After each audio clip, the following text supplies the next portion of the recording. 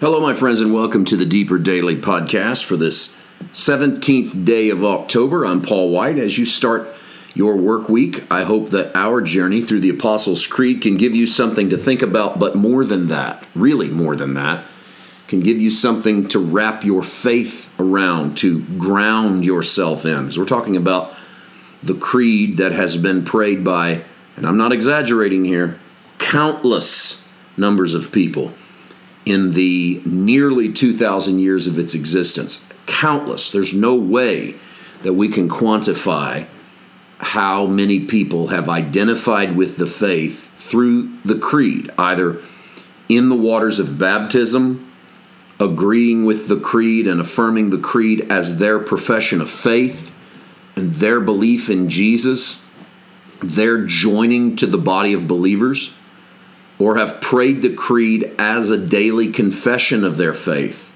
have prayed the creed at the close of services or at the beginning, have identified with its truths. So I'm not exaggerating when I talk about, or when we say there's no way to know. What humbles me, too, is that so many have used the creed as a way to affirm their faith or join the faith, and they've done it in every country in the world. They've done it in every culture of the world. They've done it in every tongue in the world. And what an amazing thing. There's no other, I don't know that we'd have any other uniform thing across cultures, times, space, and language, except maybe the Lord's Prayer, that have been so universal as the creed. That alone makes it worth examining. And we arrived today. Yesterday we talked about suffered. We really didn't talk about suffered. Not really. Talk about that a little bit today. More tomorrow. But suffered under Pontius Pilate, was crucified, dead, and buried.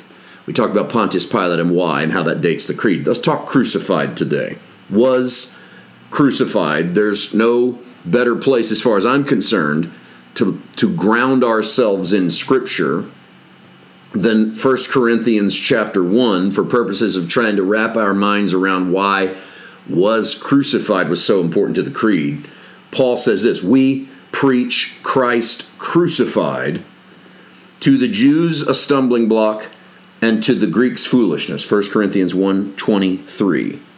And you can read most of 1 Corinthians 1 if you want to get Paul's true feelings on the cross. It's not his complete feelings on the cross. He actually rounds it out a little bit as you get to the end of the book. When he gets to resurrection in 1 Corinthians 15, he adds some things like, if Christ be not raised from the dead, then we are still in our sins. In other words, the resurrection is an important part of this. In fact, it's so necessary that if you really want to be free, understand, have consciousness in which you're freed from your sins, you need to see him as resurrected. But we'll deal with resurrected later in the creed when he rose from the dead on the third day. But crucified has as its real argument a scandal.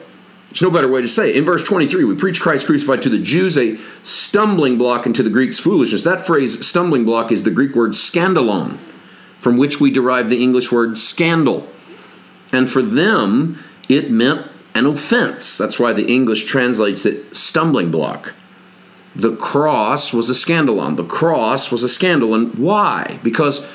Here's why. Because we are claiming to follow a man who was a convicted criminal by the government of his day, and who died in a manner that would be much viewed by his day as we view the electric chair.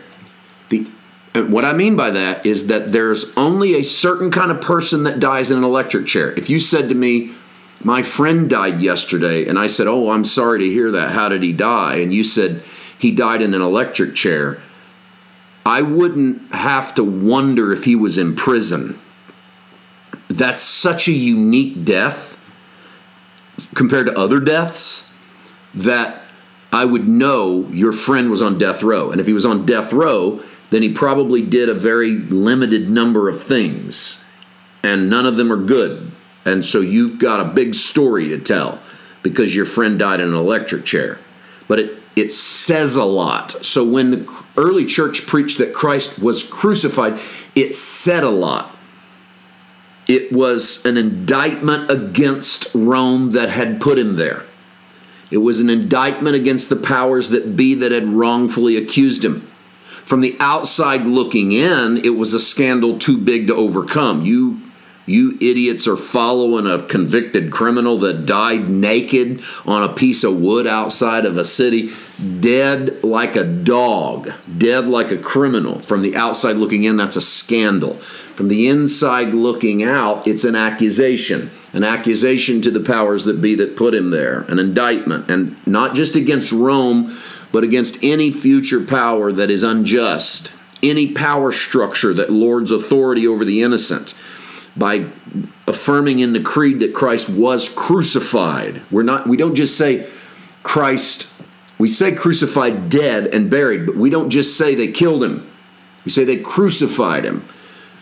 So that he, and from a spiritual standpoint, so that he identifies with the stranger and the naked and the outsider and the foreigner. Because Romans were not put on crosses. Romans could request to be beheaded, but they couldn't be crucified.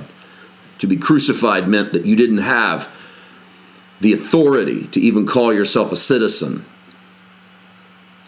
Oftentimes, people on crosses were left on crosses. Jesus was taken down because it was an observance of a Jewish holiday. He died right in front of Sabbath, and so they took his body down to observe that holiday. But the average criminal, and probably the thieves next to him on the cross, their bodies hung there. And they might have hung there for weeks. They would hang until their bodies fell apart, or the birds would eat them up. Animals would stay at the foot of crosses and eat the pieces of the bodies that fell down. This is a scandal of scandals. And the fact that Paul, early in Corinthians, embraces the cross as a place of victory. In fact, says, for those of us who are being saved, the cross is the power of God. The cross is the wisdom of God. Because the foolishness of God is wiser than men, and the weakness of God is stronger than men. 1 Corinthians, I add that to our text today, chapter 1, verses 23 through 25. Tomorrow, suffered. We'll throw that in with crucified, dead, buried. See you then. God bless.